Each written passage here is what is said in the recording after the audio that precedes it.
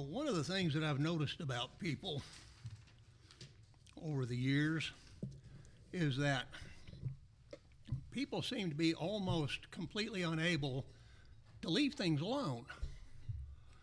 It doesn't matter how good it is or how well it serves its intended purpose. If they can, they're going to monkey with it. They're not going to leave it alone. I read a story several years ago about an engineer in the early days of World War II. He had come up with a design for something that he thought was going to be a real improvement, and it was going to help the war effort. So he got all of his stuff together and he submitted it to the government. And the first guy in the chain said, yeah, I think that would be a really good thing, but I think maybe we ought to add this to it. So he made a note and he sent it back down. The guy looked at it and said, well, I don't really see where this is going to be an improvement, but that's what he said. So he incorporates this, sends it back up. The next guy in the chain says, well, yeah, that would be a really good thing if we changed this. And he sends it back down. And it just continues to go like this. And what had originally been a fairly small pack of paper ended up to be something just really huge. One guy couldn't hardly carry it. And at the end of World War II, it had still not made its way all the way through the process. And they finally said, well, throw this mountain of paper away because nobody's going to use it now, even if they could. Everybody had to mess with it. And people do that a lot of the time. And one of the, you can mess with some things. Some things can stand a little bit of improvement. Some things could be a little different one way or another. But one of the things that is really a bother to me and sort of puzzling in a way is why so many people want to meddle with things that God designed. Now, if you're meddling with things that people designed, yeah, maybe they didn't do the best job they possibly could have. But by definition, if God is the one who says this is the way it ought to be, then that is the perfect way it should be. And people won't leave it alone. And I thought for the next little bit, we might look at some ways in which people have meddled with things that God has said, especially as it refers to the organization of the church. Because if there's anything that I can think of right off the top of my head, religiously speaking, that people have meddled with more, I don't really know what it would be. But God has given us a plan. He's given us a model for the way the church is supposed to be organized, the way it's supposed to be, the things that are supposed to be done. And people have meddled with all of it at one time or another, or in one way or another. This evening, what I'd like to do is look at the preacher. Now, this is one area where people have meddled a lot. I mean, they have meddled with every possible thing that you could associate with the preacher. Now, one of the things is they have to change the titles. They have to change the words that are used to refer to this person who's going to stand in the pulpit and teach and preach from God's word.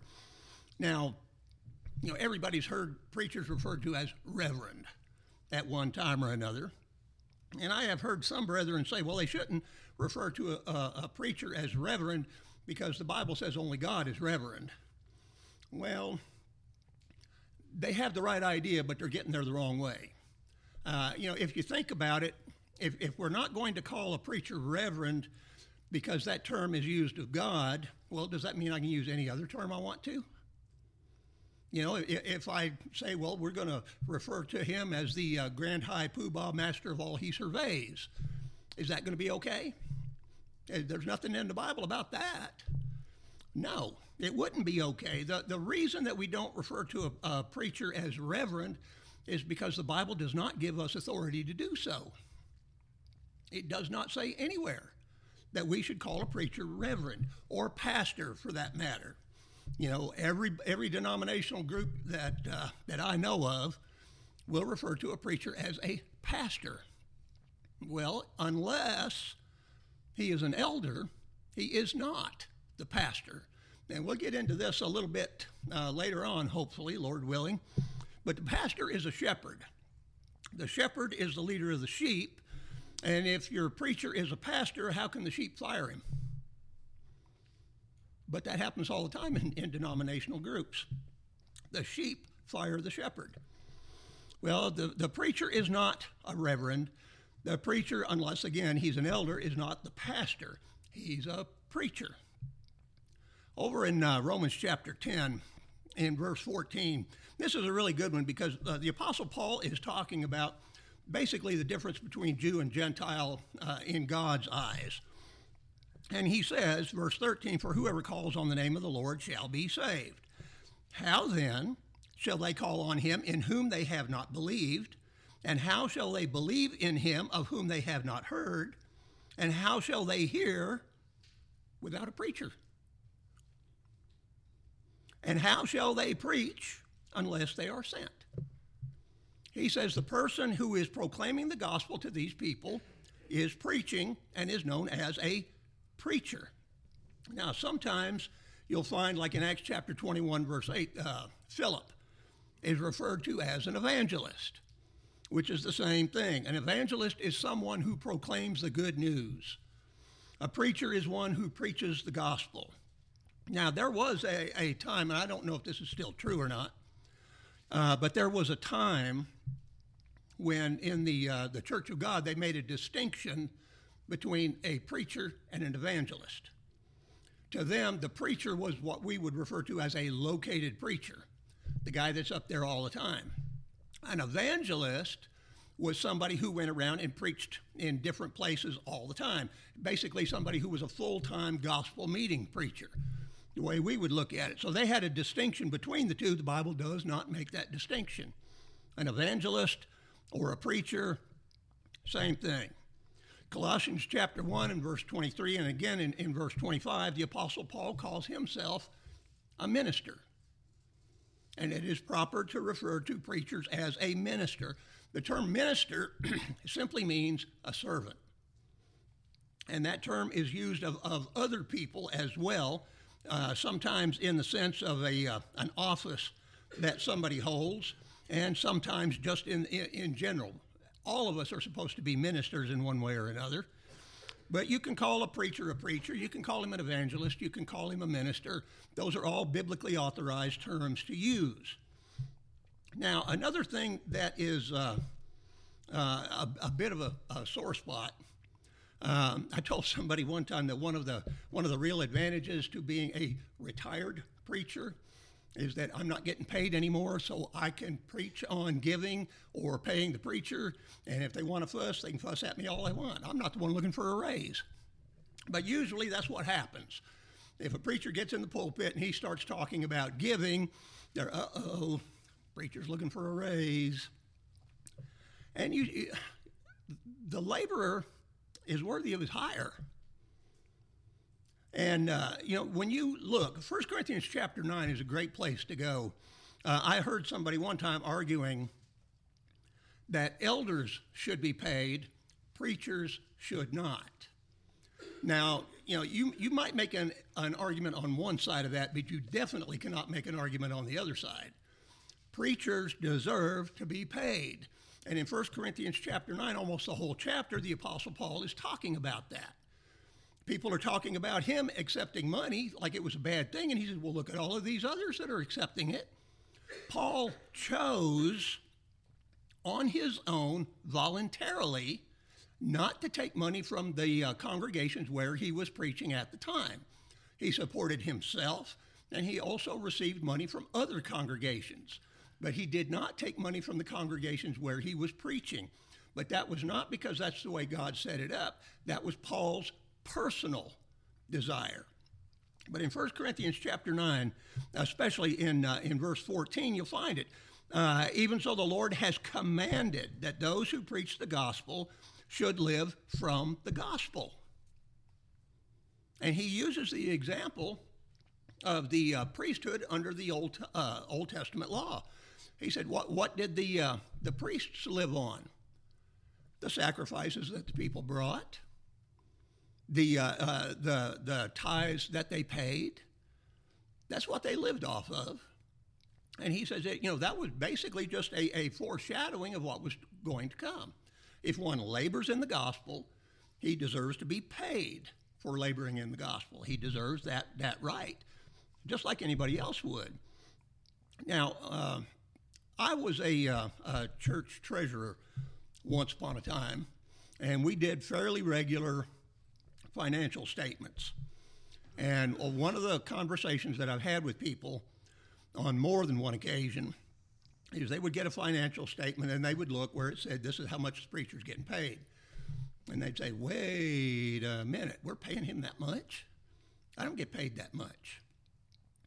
I said, you're comparing apples and oranges. What do you mean? Well, when you're thinking about what you get paid, what are you thinking about? How much money you're going to get when you cash the check, or how much is going to go into your bank account when you take it to the bank. That's what you're thinking about. That's net pay. That means that the Social Security tax has been taken out, Medicare tax has been taken out. If you have an employer retirement thing, they take money out for your 401k. You have an employer-sponsored health insurance plan, and you pay part of that. They're taking that out. So they take all of that stuff out before you see any of the money. So you're thinking you get paid this when actually you got paid a whole lot more than that. It just had to go for all these other things. Now, when you look at a preacher's pay on a financial statement, that's before any of that's taken out. You have to take out of what you see there Social Security, and that one's a real tricky one. Anybody that is self-employed knows this. Preachers are considered self-employed for tax purposes. So if you're working for a company, they're going to deduct 8% of your pay for Social Security. The company will also pay 8% of your pay into Social Security on your behalf. You pay 8%, they pay 8%. If you're self-employed, like preachers are, they get to pay the whole 16% right off the top. And I have seen some, by the time you have taken out the taxes and the health insurance, they're lucky if they get to take half of that home. So it's not like they're getting all of that in their pocket. They're not. A lot of it has to go somewhere else. So don't compare apples and oranges. Now, one of the things that you do have to be careful about, even having said that, you don't pay the preacher too much. Now, I'm not going to say what too much is because I don't know. Everybody's circumstances are different. There are different reasons to pay a preacher so much when somewhere else you might only get this much, something along those lines. But what I am talking about is some of these places where they're paying preachers like six figures. They pay a lot of money. And the problem with that, number one, is that money could probably have been better spent somewhere else. And number two, when you start paying somebody that kind of money, you are starting to build the temptation in their heart to make sure I don't do anything to rock the boat. I'm making this kind of money, and if I start preaching on some things that they don't like, I may have to kiss this goodbye. I've got a car I've got to pay for. I've got a house I've got to pay for. Kids are about to start college. I got to pay for all of that. I can't make these people mad. I'm making this much money, and if I got kicked out, how long is it going to be? How hard is it going to be for me to find another place to preach? And so, you can understand how they might start thinking that way. But you can lead them into temptation that way. And, 2 Peter chapter 2 and verse 3, Peter said that false teachers, by covetousness, they will exploit you. And that is another side of the coin. King James Version says, make merchandise of you. And I actually like that better because it kind of gives you the idea of what they're doing. They're selling you for money. But you have people who will preach for the money. And if you're paying six figures, they'll preach anything you want them to. It doesn't really matter. Preachers got to have a living wage. The people used to talk about, the Bible colleges would keep them humble and the brethren kept them poor. and it shouldn't be that way. You know, they deserve a living wage just like anybody else. But they have the right to be paid, but what exactly is their job? Now, there's another one. You're going to find some disagreement on that one. There are people, I have known preachers who got fired because they didn't visit enough. Visiting is not the preacher's job. It is not. Find somewhere in the New Testament where it says preachers are supposed to do your visiting for you. We have a real problem with wanting to pay other people to do our job for us. We don't want to do it. We don't want to be bothered with it. We don't think we have time to do it. We don't have the inclination to do it. It's a whole lot easier for me just to pay them to do it. You know, I'd a whole lot rather put a little extra money in the collection plate and tell the preacher, well, you go visit all those people. I don't have time to do that. If the preacher visits, and he should, it's because he's a Christian, not because he's the preacher. And you can't pay him to do your job for you. That's not his job. Weddings, funerals, if preachers do those, it's not because it's their job from the New Testament perspective of it. It's because they're members of the congregation and they do it as a service to the members. You know, they will do those things quite often for the members of the congregation. We are all part of the same family. If you need help with something, then I'm going to help you out. But they're not doing it for the pay, because if they are, they're doing it for the wrong reason. Now, I will say, though, I have, over the last few years, I have talked to some preachers who say they will not do weddings anymore. They don't care who it's for. It's just a blanket statement. I am not going to do them. Why? Because the marriage status of people these days is so confused that you want to make sure that you are participating in a scriptural marriage. And you can ask them questions all you want, and you still don't really know. And they say, I just would rather not be involved in it at all, because I don't want to be involved in marrying two people, legally speaking, when they have no scriptural right to be married. And it is. It is a confusing thing. Marcia and I have been watching a TV show, and one of the people was saying that they considered this person to be family. Let's see if I can get this right. They consider him to be family because he is their father's ex-wife's ex-husband. And how do you figure that out? I get dizzy even trying.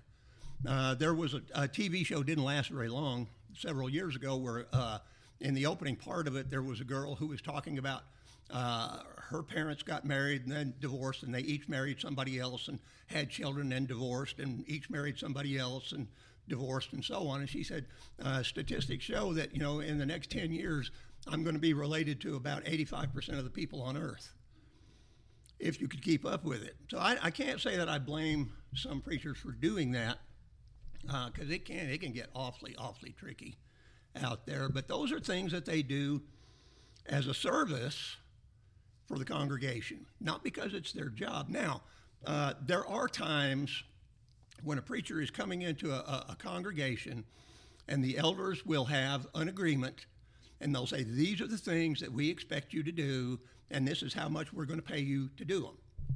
And if they have some things like that, you know, we want you to do this, that, or the other, if he agrees to it, then he is contractually obligated to do it because he agreed to it. But as far as it being part of the New Testament description of what a preacher is and is to do, no, it's not. But what is a preacher to do? Well, over there in 2 Timothy chapter 4, Brother Cale read for us a little bit ago, the Apostle Paul starts out, I charge you. A charge is a solemn obligation. So Timothy is being told, you are obligated to do this, and you must do it to the best of your ability. I charge you, therefore, before God and the Lord Jesus Christ, who will judge the living and the dead at his appearing and his kingdom. Can you think of anything that if somebody addressed something to you like this, can you think of anything that would make you think it was more serious than this? I am giving you a charge, and it's before God and the Lord Jesus Christ. They are standing as witnesses to this. So if you accept this mandate, you had better fulfill it to the best of your ability. But I charge you, therefore, before God and the Lord Jesus Christ, who will judge the living and the dead at his appearing and his kingdom, preach the word. That is what preachers do. They preach the word. Be ready in season and out of season, when it's convenient and when it's not. It doesn't matter. Either way, you need to be ready to do it. Convince, rebuke, exhort with all long suffering and teaching. Convince. Now, the King James says reprove, but basically what this is that someone is doing something that's not exactly right, and you are trying by a good sound argument to convince them to change. You're trying to say, look, that's not the right way to do it. This is the right way to do it, and I'm going to give you the reasons why. So you're making a sound argument. You're convincing them to change. Well, not only are you supposed to reprove or convince, you rebuke. I have known, I don't know how many times, that people say, well, I don't like that preacher. He's just negative all the time. He never preaches on anything positive. Why can't he say something positive? Why can't we go home feeling good about ourselves? He's always just, got sore toes everywhere, stepping on everybody's toes. Well, he does that because God told him to do it. If people are doing the wrong thing, you reprimand with authority. What you're doing is wrong and you need to stop it. Even if you don't know that that's what they're doing, you preach it as a general lesson and hope it's going to hit somebody. And, you think about it, if reprove is kind of a negative thing because that implies somebody's not doing exactly what they ought to do and they have to be convinced to do otherwise. Rebuke, they're definitely doing something wrong and you're going to tell them about it. And then you exhort. 2 out of the 3 are negative. So if a preacher is preaching negative 2 out of 3 times, he's fitting the biblical model. Now, I'm not going to say that they ought to do that, but people shouldn't fuss so much about preachers being negative because they're trying to help us out. I mean, that's one of those things. People talk about love when they absolutely do not know what it is. They have no idea what love is. I love my children too much to correct them. If you don't correct your children, you don't love them, period. And if you say that you love your brothers and sisters in Christ and you see somebody doing something they shouldn't do, and you don't say, hey, wait a minute. If you're not willing to point out to them that what they're doing is wrong, you don't love them. You love yourself more than you do them because you would rather them go ahead in whatever it is they're doing, whatever sin they're committing, rather than for you to feel uncomfortable because you corrected them. People don't know what the term means. But if you love somebody, you will tell them when they're doing something wrong. Well, this guy is a real good friend of mine, and we've been friends for a long time, and I wouldn't want to say anything to make him mad at me. So, when he found that gallon jug of dynamite down there in the woods, I wasn't going to tell him that he shouldn't mess with that. Who's going to do that? Nobody, if they have a brain at all. But you also exhort, to urge by earnest appeal or argument. This is what you should do. I'm going to encourage you to do it and keep on doing it because that's what you need to do. So the preacher's job is to preach. He is to convince, to rebuke, to exhort with all long suffering and doctrine. And that is one of the things that preachers really, really need. Long suffering. Put yourself in this position. You are trying really, really hard to do a good job. And you keep doing it day in, day out.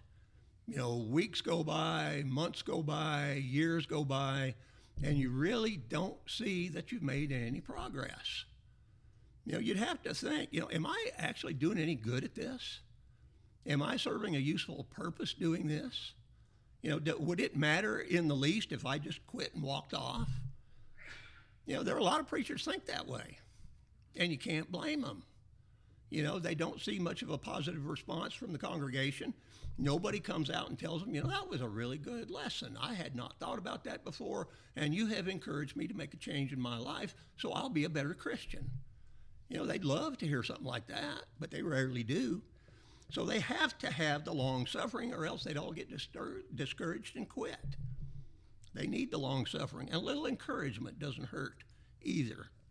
And now, one of the things that this is kind of one of my pet peeves. I know I've got a lot of them. But generally speaking, if you're thinking about a false teacher, you're thinking about a preacher, kind of like the ones that Peter was talking about over there in 2 Peter 3 or 2 Peter 2, the ones that are going to make merchandise of you. You think about a false teacher in that sense, and generally speaking, what you're going to think of is he's somebody who gets up there and he preaches falsehood. He is actively teaching and preaching false doctrine. And yes, that is a false teacher. But there are probably more false teachers who are false teachers because they're false to the charge that God has given to preachers. It's not because of what they say, it's because of what they don't say. You can have somebody who can preach for 30 or 40 years and never one time say anything that was wrong and still be a false teacher because they didn't tell you everything you needed to know. Over in Acts chapter 20, and this is someplace we'll be back later dealing with elders, but in Acts chapter 20, Paul is on a trip back to Jerusalem, and he stops in Miletus. He calls for the Ephesian elders, and they come to him, and he tells them, you know, some of the things that he had done while he was there with them. But in verse 20, he says, how I kept back nothing that was helpful. I kept back nothing that was helpful, but proclaimed it to you and taught you publicly and from house to house. I didn't leave anything out. I told you everything that you needed to know. Now, a little later, in verse 26, he says, therefore I testify to you this day that I am innocent of the blood of all men. He said, nobody can blame me for what happens to them. I am innocent of the blood of all men. How can he say that? Verse 27, for I have not shunned to declare to you the whole counsel of God. He told them everything, whether they liked it or not, whether they were going to fire him or not. It didn't matter. This is something that he had to do. Nobody could come back later and say, well, wait a second, you never told me that. You know, why didn't you tell me that? I thought everything was fine. You know, Matthew chapter 7, verses 21 through 23, I am convinced is a very accurate account of the way things are going to go at the judgment. There are a lot of people out there, and you probably know a whole bunch of them, that are absolutely convinced that as far as their relationship to God, they're fine. Everything's great. I don't have any problems at all. And then come the judgment, they're going to say, you know, wait a minute. We prophesied in your name. We cast out demons in your name. We did many wonderful works in your name. How can we be lost? Because you never belonged to me. I never knew you. These are people that are going to be absolutely convinced that they're right, and they're going to find out, no, they weren't. And nobody told them. And that is what a preacher's got to do. He has got to tell the people everything. And it's one of those things.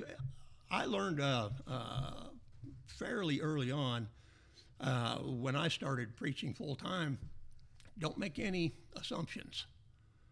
You know, don't just think you know what's going on, or think what people know, or think what they don't know. Because I thought one time I was going to do a series on basics, the absolute most basic stuff that you could ask for. And the reason I wanted to do that is because when I became a Christian and I started asking Christians about some of the details, you know, well, why do we do this instead of that? Or why do we not do that? And a lot of them would say, well, because that's what the Bible says. Where? I don't know. It's in there somewhere. Are you sure? Well, yeah, I think so. Or, well, that's just the way we've always done it. Why? Because we always have. Why?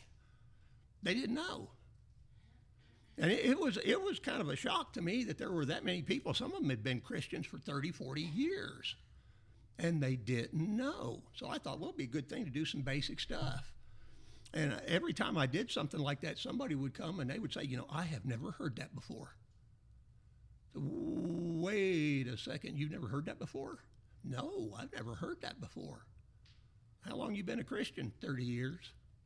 And you've never heard that before. It was kind of a surprise to me, but you don't need to assume that people know things, because they may not.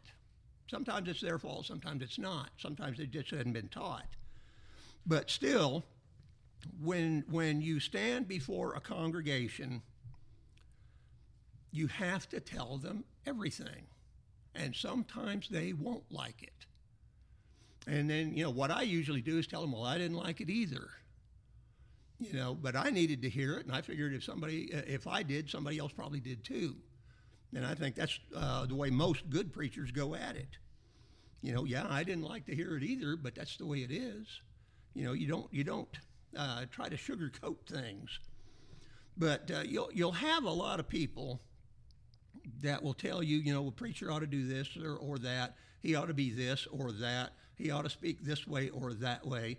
And there's nothing in Scripture, as far as I am aware, that tells you, you know, just how you have to go about these things. But it does say you need to preach the whole gospel of God. One of my absolute favorite passages in the Bible when it comes to preachers and the work that preachers are supposed to do is found over in Nehemiah chapter 8. In Nehemiah chapter 8, Ezra and Nehemiah and many of the Jews that have come back from captivity are there, and they're beginning to rebuild Jerusalem. They're beginning to reestablish worship and things like that. They're trying to do what God wants them to do. And in Nehemiah chapter 8 and verse 8, it says, so they read distinctly from the book in the law of God, and they gave the sense and helped them to understand the reading. That, in a nutshell, is what preachers are supposed to do. You read from the book, from the law of God, and you give the sense. You help people to understand. And it's one of those things. Sometimes people have an easier time understanding an illustration that one person gives rather than somebody else's. It's just kind of the way you approach things. You know, there are times when I've had the same thing. You know, somebody tells me something and I don't get that. And somebody else can say, well, it's like this. Oh, okay, yeah, that I get. Marcia did that to me one time. I got in an argument with a guy about something, and I do not even remember now what it was. But he was on one side, and I was on the other side, and it was a biblical subject, and we argued it. We were both absolutely sure we were right, and we were arguing it, and it got kind of hot. It didn't ever get really mean, but it did get a little warm under the collar. And I came home, and I fussed. I do that a lot.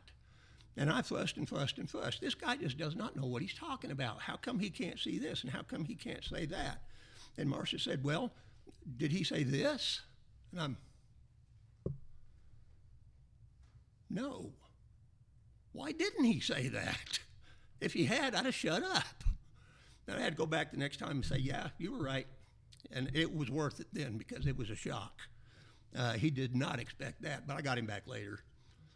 But sometimes you can get an explanation from somebody else that you can't get from one that you've heard before.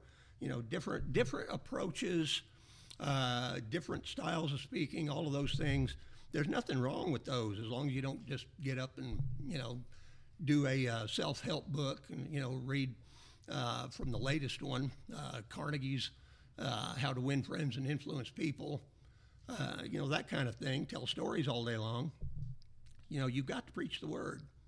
And one of the problems is oftentimes that you preach the word and people don't like it. And that's okay if they'll think about it. You know, yes, I don't like what he said, but I'm going to go think about it, and I'm going to try to find something to prove him wrong. There's no problem with that at all. You know, if you're going to go into Scripture and you're going to find something that proves that I'm wrong about something, good, do it. Because if I'm wrong, I want to know I'm wrong. But a lot of times if you're going in there to try to prove that somebody else is wrong, you'll find out they're right. And if you're honest, when you're going through there trying to find it, you'll say, okay, I have to admit I was wrong. But so many times in Galatians chapter 4 and verse 16, the Apostle Paul said, have I therefore become your enemy because I tell you the truth? Preachers don't preach like that. They don't step on people's toes because they like to do it. They don't. If they're any good, they don't. But they do it because they love you and they want you to change whatever bad habit it is that you've got. And that's what preaching is all about. It may be that there's someone here this evening that's not a Christian. If that be the case, you could come forward, confessing your faith in Jesus as the Son of God, and you could be baptized, have your sins washed away. Or maybe you're an erring child of God. You've done something that separated you from God. Well, it's time to come back. You can go to God in prayer, confess your sin to him from a repentant heart, and ask him to forgive you. And he's promised to do that. Or it may be that you just need to come forward and ask for the prayers of those that are gathered here for some other reason. Whatever your need is, would you come forward and make it known while together we stand and sing.